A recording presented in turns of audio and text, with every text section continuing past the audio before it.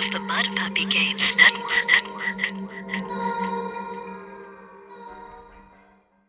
Hi there, I'm Shane Stacks of the Shane Plays Geek Talk podcast, and you're listening to Save for Half, where we save for half as well as we should like, and we save for half less than half as often as we deserve.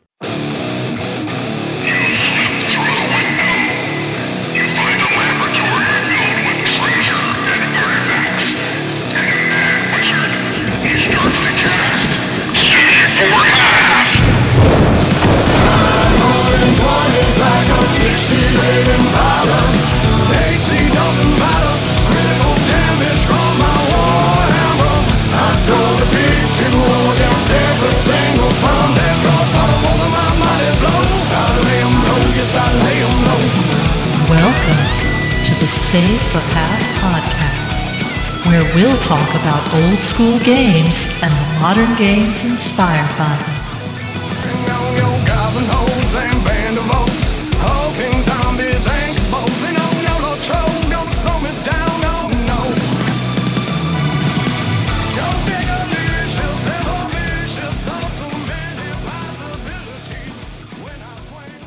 Good evening. Welcome to the Save for Half podcast, a podcast about old school games and the modern games inspired by them. And here's something that is definitely a artifact of its era, let's put it that way. Yes, we're covering Killer by Steve Jackson Games. I am DM Mike, who's a killer whose preferred weapon is a half-ton safe, cunningly disguised as a pillow. Ooh. And joining us is DM Liz, a killer whose preferred weapon is the banana. Bananas are good. Yeah. Full of potassium. Jack Harkness carries one. Not by choice, but he does. And DM Corbett, a killer whose preferred weapon is burning down your house with crepe paper. That's okay. I won't burn any houses down unless you mess with my dog, in which case then I go ballistic. So. And finally, it's DM Jim, the killer whose preferred weapon is the Lost in Space water gun. Yes, I'm DM Jim. James Jim. Which would make more sense if it was a Walter PTK water pistol. I didn't think that all the way through. Stick with the theme. Oh, the pain. And we're going to talk about this, probably a proto-LARP RPG. It's a thing. We'll have to discuss it and where it falls into the whole category of role-playing games, or not. But before that, Liz has an announcement. I do. I'd like to give a shout out to a new patron who's joined us, David R., and he's joined the ranks of our proud supporters. And thank you so much, David. You help us to keep doing what we're doing. Thanks, David. Welcome to the Madhouse. Yay! Thank you. And if David saves up enough box tops, he will get his own Save for Half secret decoder ring, which will tell him later the secret codes. I don't even have one of those. Yeah. Don't say stuff like that, Corbett. Now I'm off in my head figuring, how could I 3D print something like that? You too can be a junior halfling. A quarterling. No, wait. I hate that guy. A quarterling. A buck and a quarterling. So if I get 2 quarterlings, could I play Gauntlet? Or is that Dragon Slayer? I forget. Anyway. Two quarterlings and a trench coat? Yeah. No, that's to get into R-rated movies. Oh. All right. Well, let's take a quick pod break, and then when we come back, it'll be Mike and Mechanics. Hey everyone, this is Tim from Tomorrow's End Podcast. If you're interested in post-apocalyptic moral project, then Tomorrow's End Podcast is for you. You can hear us at tomorrowsend.org, or you can find us on iTunes, Google Play, Facebook, and more. So, you wanted to learn a new language, but something keeps getting in the way? Nuknek. I'm Michael Dorn. I think it's time you discovered Rosetta Stone. Available in over 30 languages, and now for the first time, Klingon. Let's see what Klingon can do for you. With Rosetta Stone's new Klingon language program, I can talk to my son and feel like I'm not missing out. But Chuck ate him up, Dad. Gosh. Little scamp. Speaking Klingon is a great way to make new friends. I've tried other methods, but this is the only one that really worked for me. Now my friends and I can speak to each other in Klingon. The Klingon language is fun. Thank you, Rosetta Stone. Klingon is a romance language. Thanks, Rosetta Stone. Today is a good day to learn Klingon. Succeed, or your money back. Order now. Kapla. Rosetta Stone is not responsible for any war begun or ended while speaking Klingon. The Rosetta Stone system can be yours for the low price of $269.99. Use promo code Frankie and save 10%. Offer not valid on Earth. This portion of the show is being brought to you by the all-new product made especially for nervous people who need to chew on something but don't want to be kept awake at night. Ed's new caffeine-free fingernails. It's time for Mike and the Mechanics.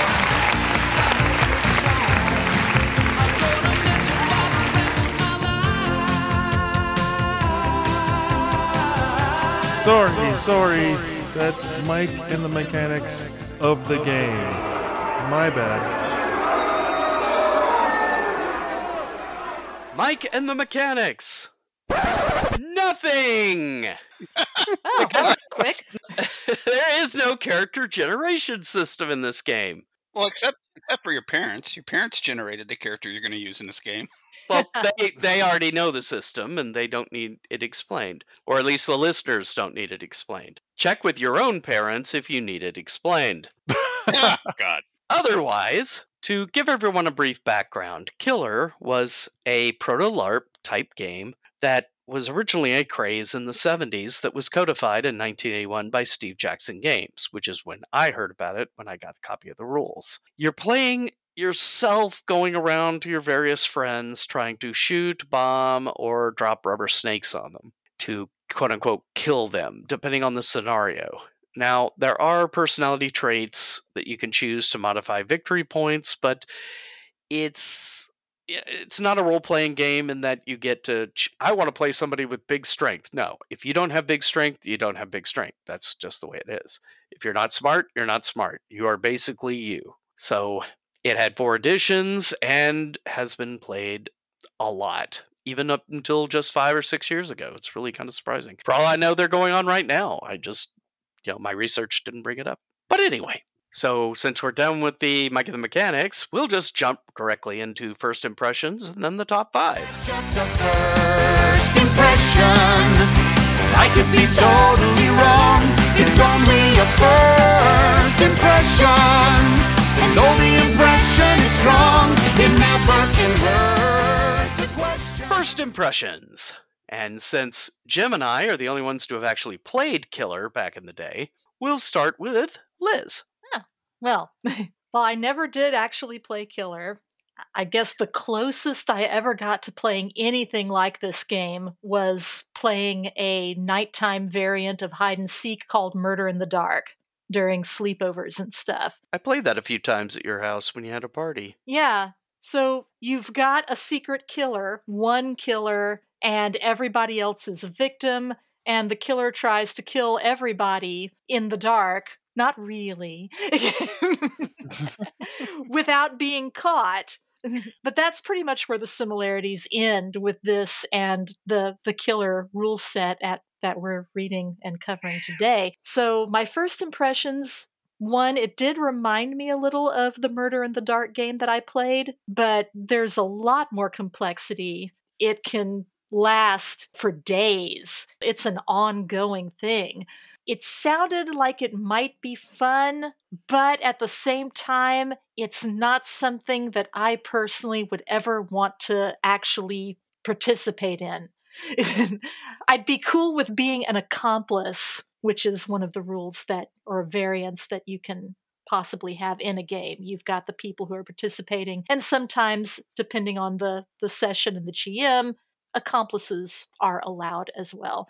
I'd be cool with being an accomplice. I don't think I'd want to play myself, but it does sound like a really neat idea. Okay. Corbett. I thought it was a fun throwback to the time. I could tell you if I had seen this when I was younger, I probably would have been more into this than I would have been into D&D, just because I was way into pretend at about the time this came out. I'm like, oh yeah, let's pretend everything. Although that does seem really dangerous thinking back. But I've seen a few people run past at conventions back, in the early 90s. I mean, that obviously were playing the game, and I didn't realize what was going on. Just like, okay, you get to run around with guns and stuff at the convention. That's normal. So honestly, reading through it, kind of fun at first impression wise. Okay. I could tell like it would be fun. You would definitely need some controls. Yeah. Okay, Jim? Oh my God, where do I start? The first edition, which is the copy you shared with us, came out in 81. So I think I've mentioned before, I discovered Dungeons and Dragons at of all places, the Baptist Student Union at the University of Kentucky in 1979. And we just gave that place so much hell. One day, one of our gaming group came in with these rules and said, we're going to run it. And you remember when you're in that first flowering of becoming a gamer? I hadn't been a gamer before D&D. So everything was, we're going to take this to the furthest extreme possible. So we ran completely amok with this game until it eventually resulted in, some hurt feelings, some broken friendships that needed to patch up. But we had mondo fun with this. As long as it didn't end up with you being banished from the Baptist Student Union.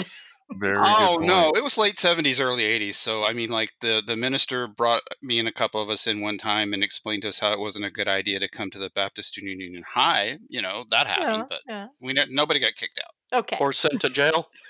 Yeah, or sent to jail.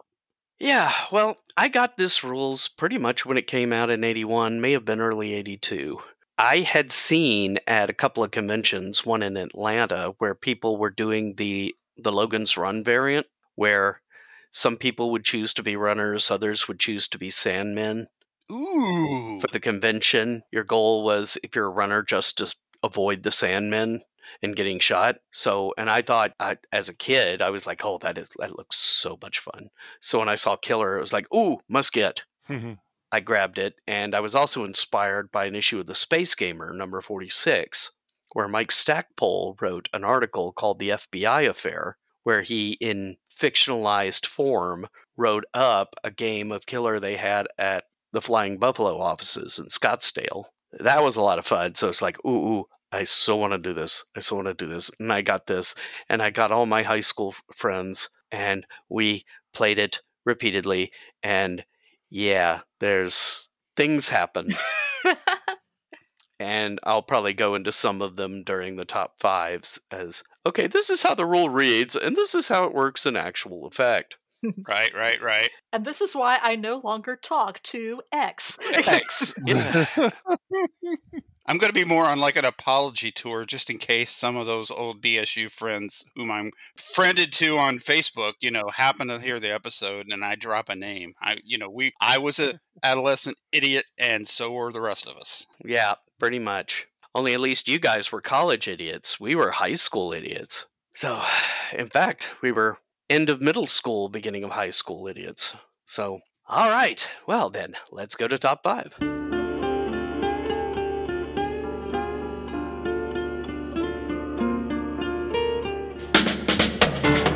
The Save for Half Top 5. In 5, 4, 3, 2.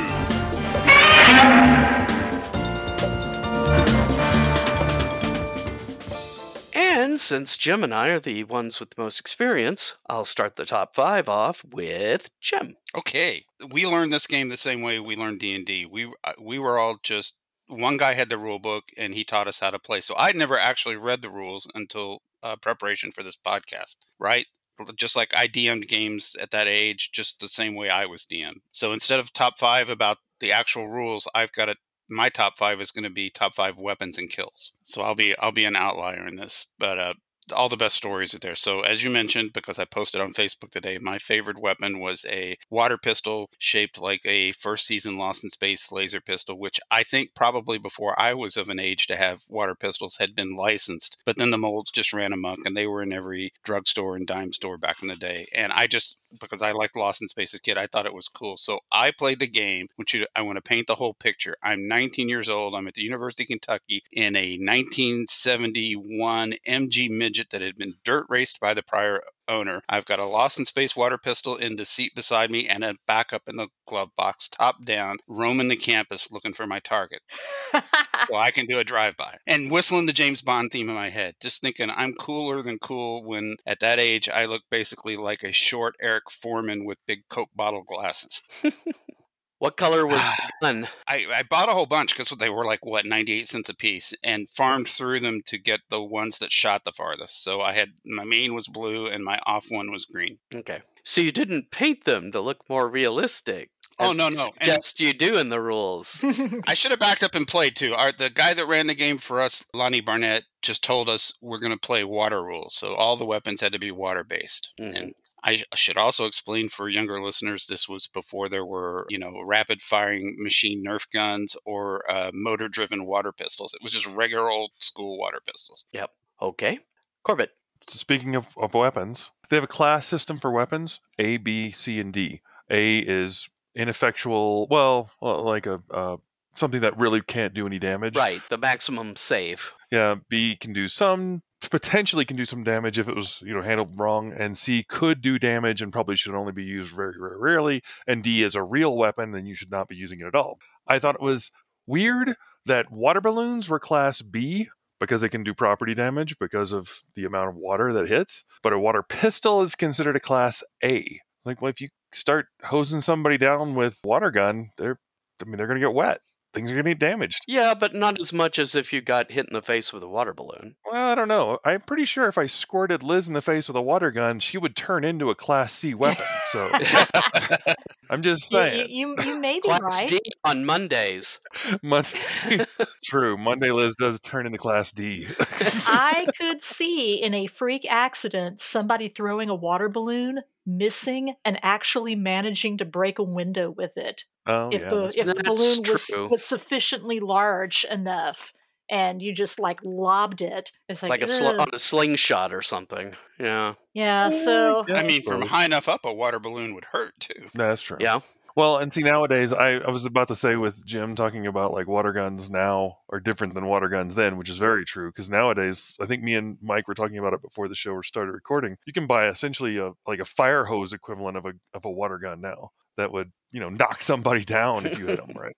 Pin you against a wall. Yeah, but there were some interesting verifications I wouldn't mind going through. Like, how is that Class A and that's Class B when this other one's Class C or vice versa? Yeah. I totally get the class system. It makes it easy to understand, okay, how this works and how this doesn't work. Okay. Liz? I'll continue on with the vein of talking about weapons. In the weapons section, they also had, they talk about, the game specifically states, never assume a weapon is safe because it is sold as a toy, which is a very good point to make. Even back then, it's like, oh, well, it's a Nerf pistol. It's like, well, you could still, at the risk of sounding like my parents, you could put an eye out. It's like, lots of really unique and clever ideas for things that you could use as weapons.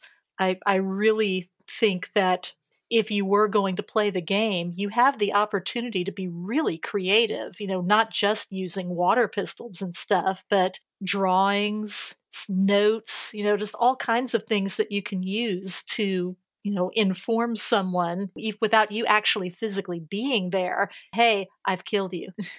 Yeah. Okay.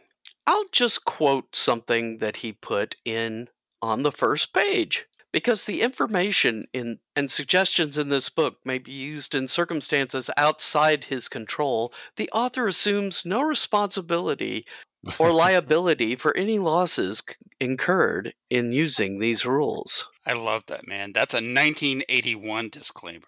Right?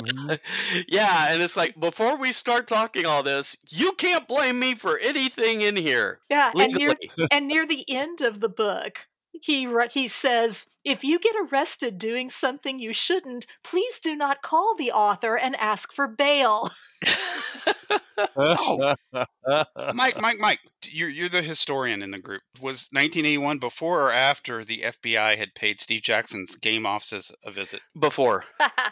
But it may have been after the FBI was at TSR's offices about the Top secret. Top secret. In fact, I think it was after. because it was after Achille Lauro. So, yeah.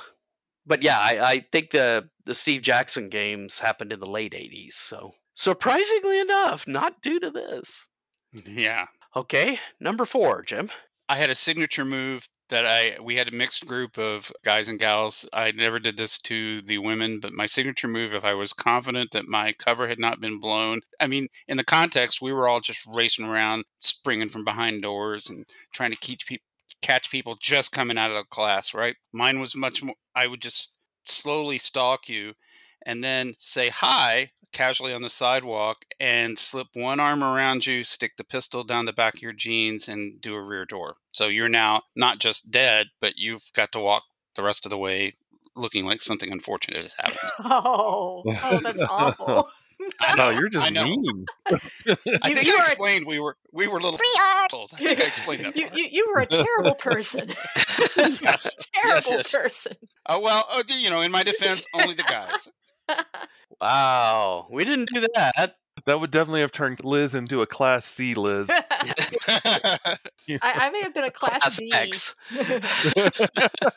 The new Class X, which means no trace of her victim will ever be found. Yeah, Liz is in the back going, what are the body bag rules? Plenty of wet food for the cats. All right, Corbett, 4. It's right about the same spot that I think Liz had mentioned about the toy. If you use a toy, one of the things they wrote in there was about weapons. You shouldn't be allowed to use a weapon that you are not willing to use on yourself. Yeah, it covers a couple things, but the basic idea is if you aren't willing to get hit by this weapon, you shouldn't be using it. I thought that was a nice touch, and I'm sure Mike has already broken that rule many times. No. But I know many people who have, because this does not consider the problem of machismo. Oh, right, like in junior high when you're with your buddies and you're having the who can take a frog in the shoulder contest. Yeah, or covering hands in hairspray and then lighting them on fire to see how long it burns before you start feeling it. Yeah. Yeah. A great intent, but yeah, falls apart very quickly. Or maybe it just fell apart in Mississippi, which is entirely possible. Well, to be fair, any younger kids is definitely going to fall apart. That was in the rules, and we never thought of it, how to take a rubber band and put it around a can of hairspray. And it says use air freshener. Right. Yeah. Okay, Liz? To springboard off of that, one of the things that I had noted while reading, a large part of the game hinges on the players being truthful about whether or not they were killed, what they're doing, success, lack of success. I notice all through the thing, if you're taken out by a bomb, if something happens, you are expected to call the GM and let them know, hey, I've been killed. Hey, this happened to me. Again, if everybody is playing as they should, this sounds like it would be great, but I'm kind of biased. Some of my early years in the SCA, the so-called rhino hiders, they'd get smacked. Everybody watching could tell they had been dealt a killing blow, and they'd just go, light, because they're so macho. Oh, I hardly felt that. Remember the rapier list where somebody kept calling light and the other guy got so sick of it, he slammed his rapier so hard into the mask, it dented? Yeah, I do. And he finally called it. Yeah, well, I hope so. But now it's in my face. Oh my God. But yeah, I feel like there's a huge potential for people, especially with types of deaths that there's nobody around to see it. They'll just pretend that they didn't get caught by the bomb blast or whatever. Or, oh, I noticed that and I disarmed it, so you didn't kill me. Yeah. I don't know if you or Jim know of any specific instances when you guys were playing where stuff like that happened and nobody had proof, but everyone else is thinking, this guy never ever gets killed and he's got to be fudging what's going on with him. Honestly, I'd say 2/3 to 3/4 of the kills in our games were pistols or knives. Mm-hmm. We didn't go in for a lot of the bombs. And when we did, it was usually like popping a balloon, and we watched so that we could go, you set it off, you're dead. I don't know if there was always that we were an honest group or there just were always so many witnesses there was no point. With the water rules, you're wet or you're not. A dart, you could argue, well, it missed me. Yeah. Did y'all use a lot of bombs? I'm getting to that. Okay, my number 4. There's rules in here that a lot of the information, remember this is pre-internet, guys. There's been a lot of talk about having a central game bulletin board where notifications of deaths, changes to the rules, or different things can be posted up there. And everybody's expected to be able to go by there and get updates. So to handle that, X number of feet from the bulletin board is considered a no-kill area. A good idea in concept, but unless you're going to have the GM or a GM's accomplice watching it, again, you run into the honesty rule. I killed you. You're outside the 50 feet. No, it's still 49 feet. 49 and 3/4. 3/4, yeah. So interesting, but yeah, I see that as a potential point of argument. Unless you keep like a webcam on it all the time, I suppose that would work. There was no webcams then. Right. There, yeah, I mean, to do now, but yeah, back then that would not work unless, again, for instance, the bulletin board was in my garage. So, it was easy for me to keep an eye on things. I remember them playing this at cons, but like in 2023, the only con I could think of where you could even conceive of doing this would be North Texas Con, when Doug was still alive, and you get in on a technicality because it's a role-playing game. Oh, God, but can you imagine watching us 50-year-old people just kind of staggering around, shooting at each other? That'd be sad. Oh, I've been hit. Oh, no, that was me. You shorted out my power wheelchair. I can see Tim Kask rolling up on his scooter with like one of those Nerf machine guns. Tim would totally do a drive-by. Yeah, the way he drives those things, his rule would just be if he tags you with it, because he can't almost help himself sometimes. Oh, it's like Death Race 2000. I will say the last thing, there's several places that are considered off-limit areas. Classrooms while classes are in session, churches while services are in session, and my personal favorite, police stations. Had to clarify that. Yeah! I'm going to go into a police station with a fake weapon. Double pistols and just start blasting my cap guns. Yeah. Yeah. I was just going to say, that won't end badly at all. No. I mean, we're talking like the 80s now, when the water pistols were all bright colors and stuff like that. But I remember being a little kid in the 60s, and some of those like toy handguns they would hand us were metal. They looked real. Oh, and had caps in them. Yeah, the cap guns, even in the 80s. Yeah. The cap guns may have been plastic, but they were still black. So yeah, but I'll get to that. Number 3, Jim. I love this theme. We'll get to that. Okay. Get to so you guys are starting to sound like Doctor Who. I'll explain later. Later. And then they never do. I wish I could do an English accent. You know how you think you invented something just because you're the first person in your group to come up with it? All we knew it was water rules, and the 2 weapons of choice were going to be water pistols and water balloons primarily. So for our group, I invented the door bomb, where you would just open a door ajar enough to wedge a giant water balloon up there and balance it. And I was dexterous enough to do that. The only problem was setting it up in advance, which the 2 kills I got that way required weaseling my way into the guy's apartment, like bribing the roommate just to let me in. And, I've got to use the restroom now, and not tell him and hope he didn't go in there first. Yeah, because there was major point losses for killing bystanders, assuming you weren't just automatically invalidated out of the game for doing that, but that was the rules. That was my very favorite way to get somebody, was a door bomb. They just got home from class. They go straight to their room. The second that door that's already a crack ajar gets pushed open, boom, Flap. baby. And if they get splattered, and they're doubtless going to, even if the balloon itself misses them, they're dead. Okay, Corbett, 3. Masks.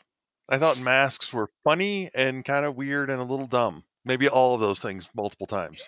You wear a mask to assassinate somebody secretly, so nobody will realize that the person who killed you was the person in the mask. I get the idea. The concept is cool.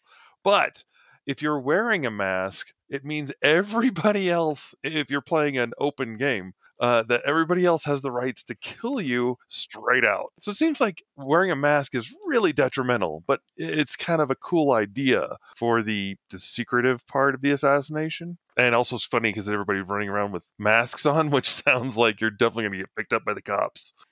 Masks. Masks. Yeah. Okay, Liz, 3? Getting back to your top mention about the off-limits areas, I kind of, when I was reading that, it made me wonder. A few episodes back, we covered Vampire the Masquerade, and they've got a concept called Elysium within the game, which are safe areas where nobody can attack each other. And I kind of wondered, reading this, did the writers of Vampire get their idea of the concept of Elysium from the play of the safe areas in games like Killer, Assassination, etc.? Well, considering Vampire had such a large LARP variant, you gotta wonder. Yeah, and much like the Elysiums in Killer, your safe areas, your off-limits areas, you can still gather there to discuss and make plans within the game itself related to the game. So you can be there in game. You just can't attack each other for any reason while you're there. Mm-hmm.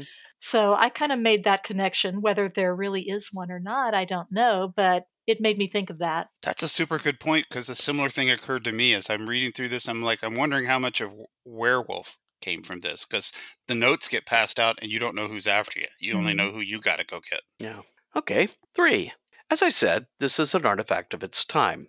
1981, and though it went through 4 publishing editions, 1981, 1985, 1992, and 1998, surprisingly enough, there are certain things that were permissible in the game of this time that in post 9/11 US you really don't want to do. So I'm going to add a quick little list of things you don't want to do, mostly weapons. As Corbett started off with, masks. Especially full-face masks carrying any kind of gun-like device. Not good. Wrapping of crepe paper around someone's house to note a fire to burning down the house, since most of the time the only way you're going to be able to do that and catch them in there with them not noticing you doing it is going to be at night. So well, that's okay if you wear a mask. Don't say anything if you've got a mask on. We see they'll identify you by that shotgun wound. Their door cam has already outed you and the cops are on the way. Yeah. That's not even counting any dogs in the backyard. Much of the sneakiness required for bombs and setting of poisons, as Jim noted, you just couldn't do today. Encouraging you to paint your water guns or other disc guns to look more realistic. Mm-hmm. Claiming a cap gun is Class A. Well, maybe as far as the safety of the person you're shooting, but if you're going around with a black cap gun, aiming it and popping, you're going to end up with somebody popping at you, especially in an open carry state.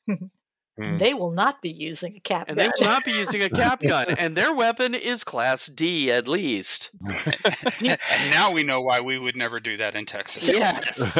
Class D for dead. Dead. So yeah, that's not an exhaustive list. They're just the ones that stood out the most to me. Jim, number 2. Oh, it's just it's a joy to have been able to participate in those times. They'll never come again. So my number 2 is the shoe bomb. One of my targets liked big dingo boots. That was a thing in the 70s and 80s. And I got in his bedroom at a D&D game. Under the cover of us all at a D&D game, I got in his bedroom, and in the toe of one of his boots, I placed, let's call it a very small, skinny water balloon. All the way up in the toe. So the second he got that boot and gave it a good push, wet foot. Did you twist it to make it into a wiener dog? I didn't have to. It'd be kind of like a Joker bomb, Oh, I see what you mean. Like the whole balloon animal. No.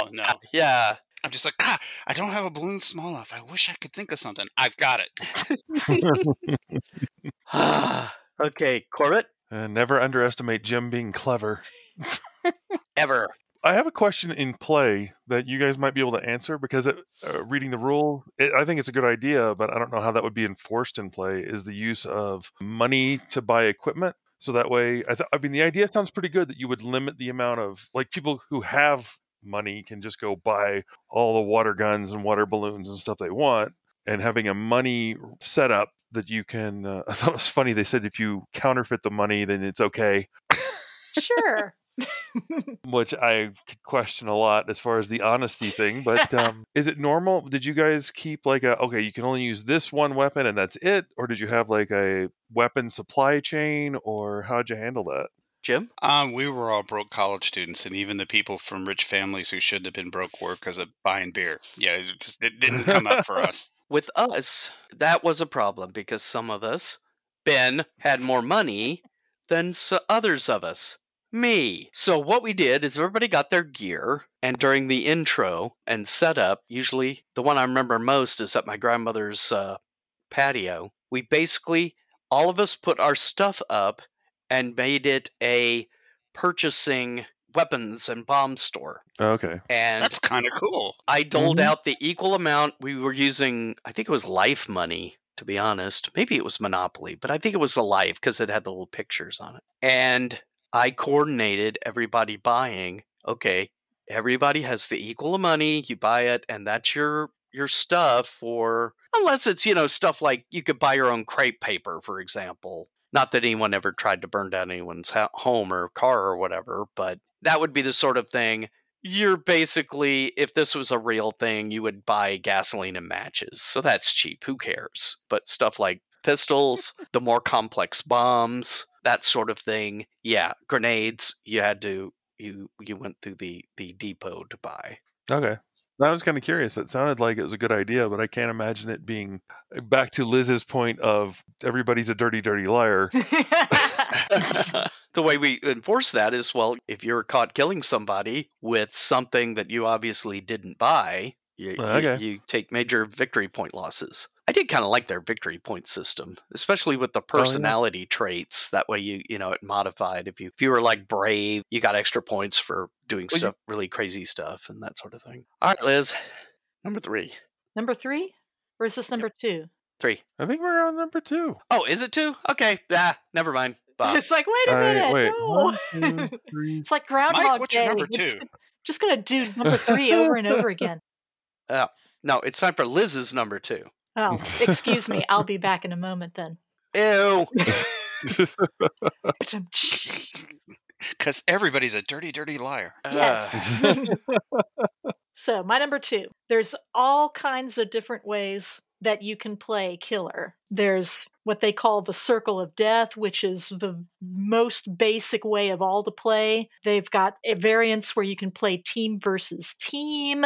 They've got variants that they suggest where you could be playing in different time periods. So out of all the ones that they listed, my 2 top favorites were the Secret Agents from 2080. And basically, you've got a team of killers who are supposed to be from the future. They've gone back in time. They're trying to change the timeline. Sarah Connor. That's a good story, actually.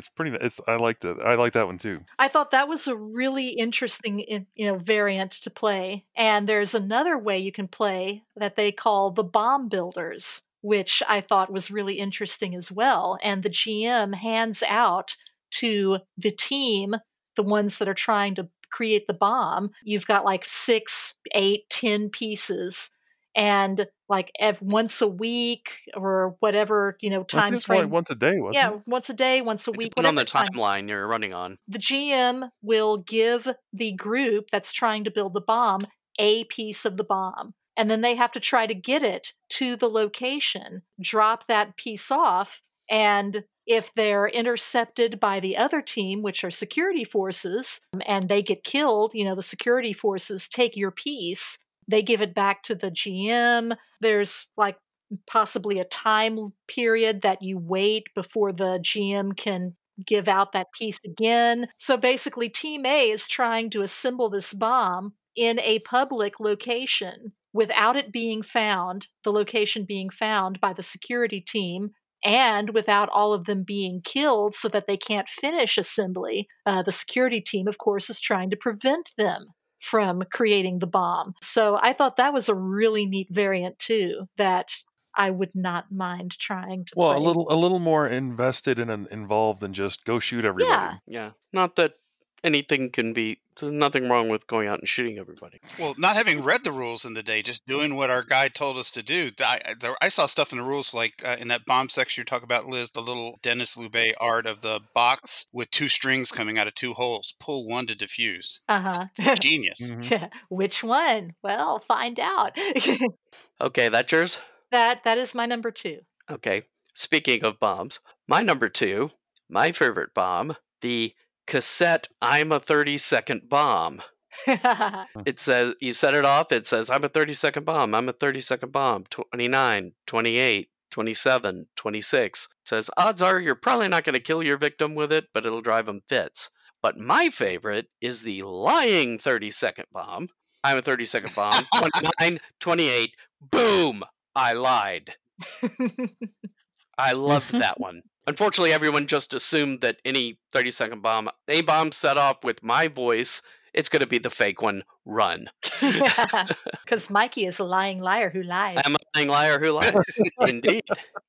All right, Jim, take us home. Number 1. This was not one of my kills, although I helped the guy who executed this invent it, and we got into big trouble. This was, we beat this game to death one whole semester, maybe 2 or 3 rounds over the course of a semester. The first round, the rules for the safe places had to change because of us. I was already out, and my buddy confided in me his target, and it was a girl that I'd been friends with. Later, she dated my brother, and I knew she worked the drive-thru at the Burger Chef. So my suggestion was, let's go to Burger Chef, order some food, and when she opens the drive-thru window, chuck a water balloon in. And he did it. And we had to run for it. The manager came charging out of there after us, and the rules on what the safe places were greatly expanded after that round of killing. No Burger Chef. And now you know why she dated my brother and not me. I think you're the only other person I've ever met when I mentioned Burger Chef and knows what the I'm talking about. It was a fast food chain. It disappeared in the late 70s, early 80s, but it existed. Anybody that went to UK at the time, it was like the main burger joint. It's long gone now. That's a block of campus buildings where it was now, but it was the place everybody stopped on their way back and forth to class, and if you need a job, it's a place you get a job. Yeah, in Greenwood, it was there for a few years, but then it got bought out by McDonald's and turned into a McDonald's. And then I never saw a Burger Chef anywhere else. Geraldine Teagarden, if you're listening, I'm sorry we were like that when we were kids. Anything I can do to make it up to you today, you let me know. Okay, Corbett, number 1. Okay, something I didn't like, I thought it was weird, and probably that's why I didn't like it. But in order to quit the game, you have to publicly commit suicide. We don't have to, but it's encouraged. That was the rule. It's like, you should make a display, put on a show, do the whole thing. Like, weird. Couldn't you just say, like, screw you guys, I'm going home, and that's it? I thought it said you could, as long as you contacted the GM, that's all you needed to do. But you were encouraged to commit suicide in public, so... Come on, Corbett. You can't crunch a pop rock and foam a little at the mouth for everybody? Something else you should not do today. Commit suicide in public? Especially with a pop rock coming out of the corner of your mouth. Oh, just kidding. Once you start, you really got to commit to that. All right, Liz, number 2. No, number 1. Number 1. No, number 2. No!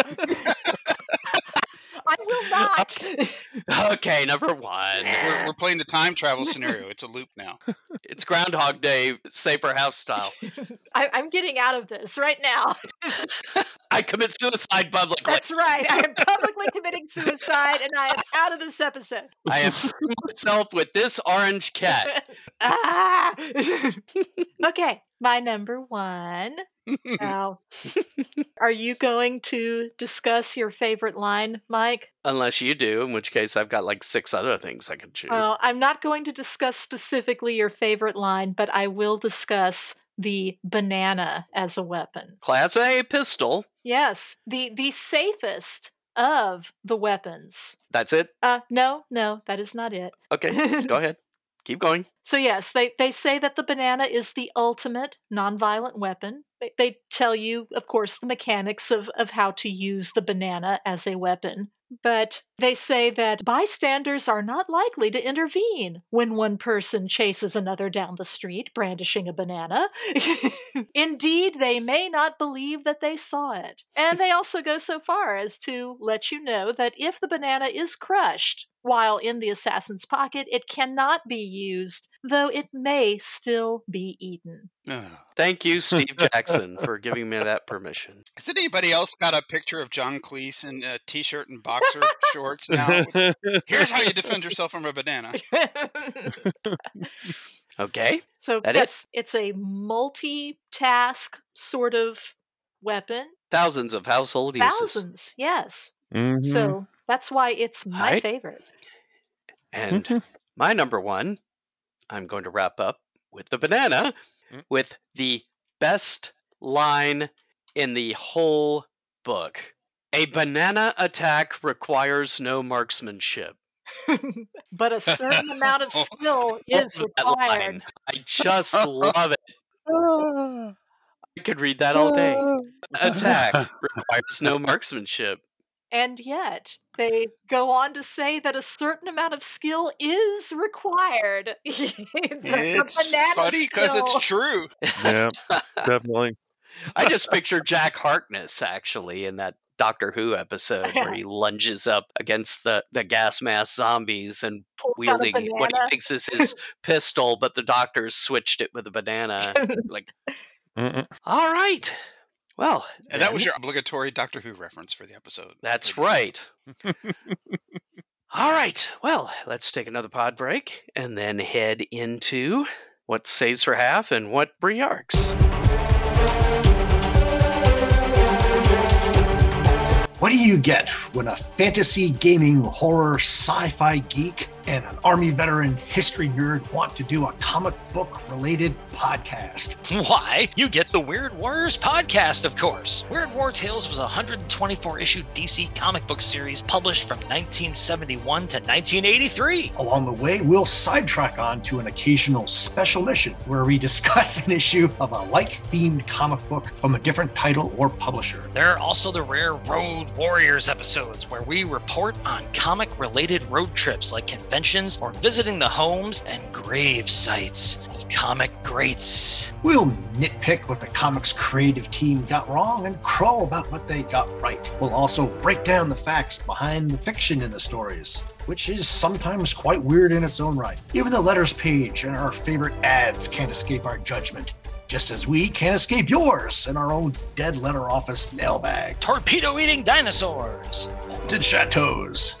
Time-traveling rats. Zombie robots. Day-walking vampires. Gargoyle armies. And that's just in the first 20 Weird War Tales episodes. So, report for duty with the Weird Warriors podcast with Max and Rich, where we promise to make war no more. Is your mom there? No, I'm home alone. Well, you won a prize. What's your address? 42 Oak Street. Hey, Roblox, some stranger's bringing me a prize. A stranger, huh? All he wanted to bring you was trouble. Remember, never tell anyone you're home alone and never give anyone your address. I'll say Mom can't come to the phone. Smart thinking. Now I know. And knowing is half the battle. G.I. Joe! What makes the save, and what is going to take? Free art! What makes the save, and what Briarks? And this time we'll start with Liz. Woo! Okay, what makes the save? I think this is a super creative game.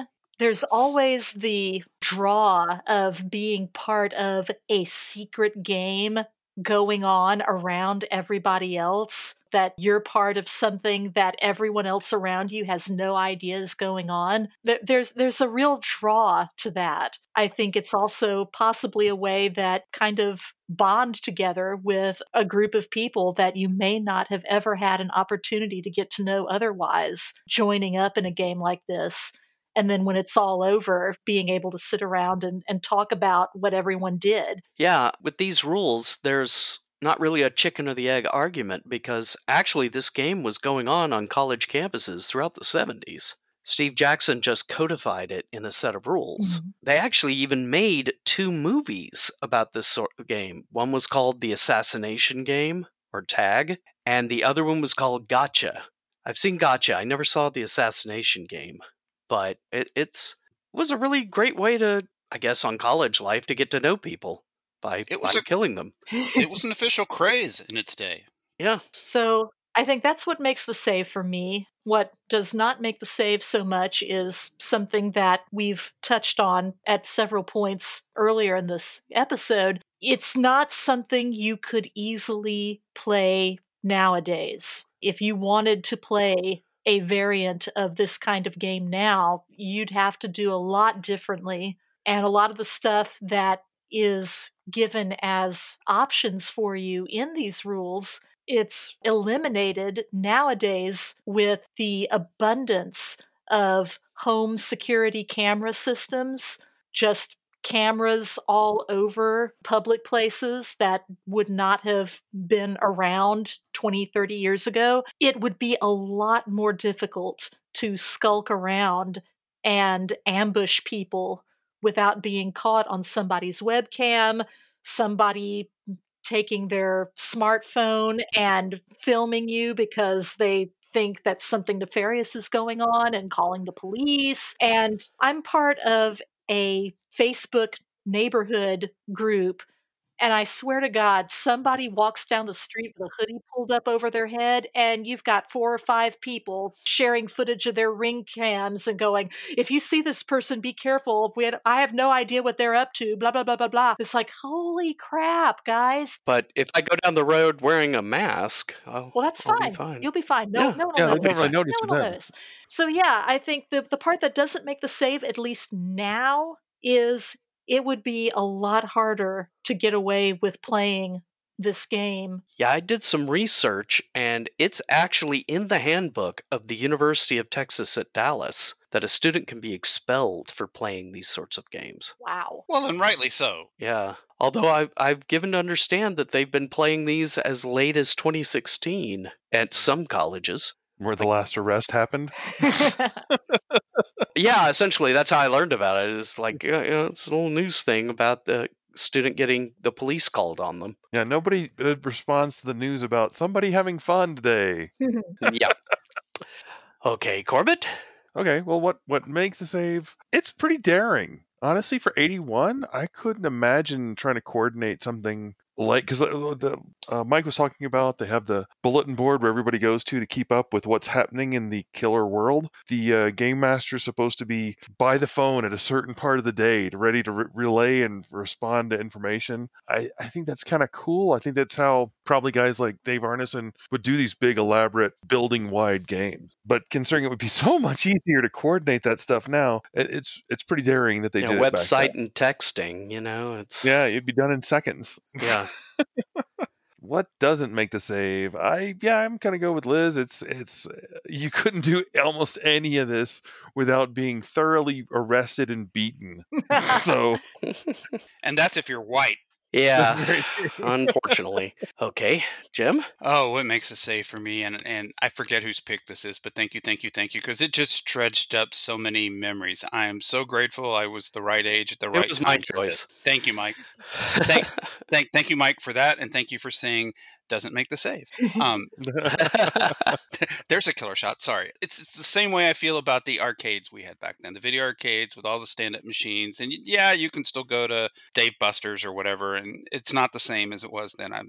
Oh God, we had so much fun in those days. What doesn't make the save is the same stuff we've just been discussing. And I can't help the game designer in me. I've been trying to figure out ever since I read this, how could you do it today? And every road leads to just go play laser tag or just go play paintball.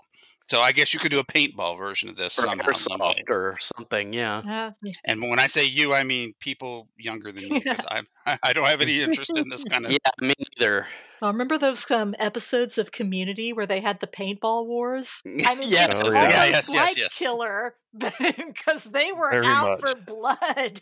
We just got to let it go like bell bottoms. Okay, they were groovy, but not anymore. Yep. All right. My makes the save. I particularly like the role-playing aspect of this. As meager as it is, I like the encouragement, and it's a tangible game encouragement for being treacherous or being a fool or being glory hungry and that sort of thing. And it actually modifies your victory points, or you get double for doing this kind of kill or that sort of thing. It was a lot of fun. Well, not always, but sometimes we tried coming up with different personas that we would try to run in our games. It was a lot of fun. Does it make the save? This is a type of game that we discovered in very short order that is a very urban game.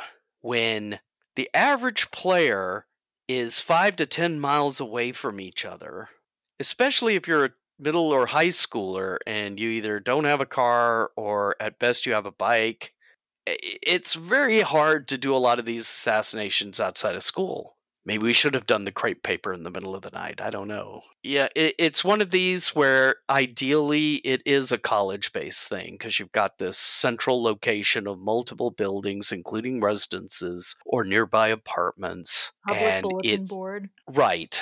It really is made for these kind of things. And as I said earlier, I was surprised. I would have thought after 9/11 nobody'd be doing this anymore. But, I read reports of games in various universities from 2007, 2008, 2012, and 2016. Maybe not anymore, but yeah, it's apparently still a thing. Oxford has one in England. Although they have, and this just shows how things evolve, they have respawn points, so that you can constantly return to the game, and it's just got a time limit, and they just do points, whatever. But and unfortunately, growing up in Greenville, Mississippi, not an urban place, and there's no better way to be considered a nerd is to run around middle and high school with water guns and dart guns. And man, we were the cool kids, I can tell you that for nothing. All right, well, this has been Killer by Steve Jackson Games. Hope you've enjoyed listening to it, and as ever, we enjoy covering games, and we do not take responsibility for or liability for any actions that anybody may engage in when playing this game. Void where prohibited. Aren't you glad it cuts both ways, that there was no YouTube around when we were engaged in these shenanigans? Oh yeah, and it's on the internet forever? Yeah. Yeah. Oh yeah. All right, well, say goodnight, everybody. Good night. Bang, bang, gotcha. This podcast will end in 29, 28. 28. Free arc! I lied. And we're out.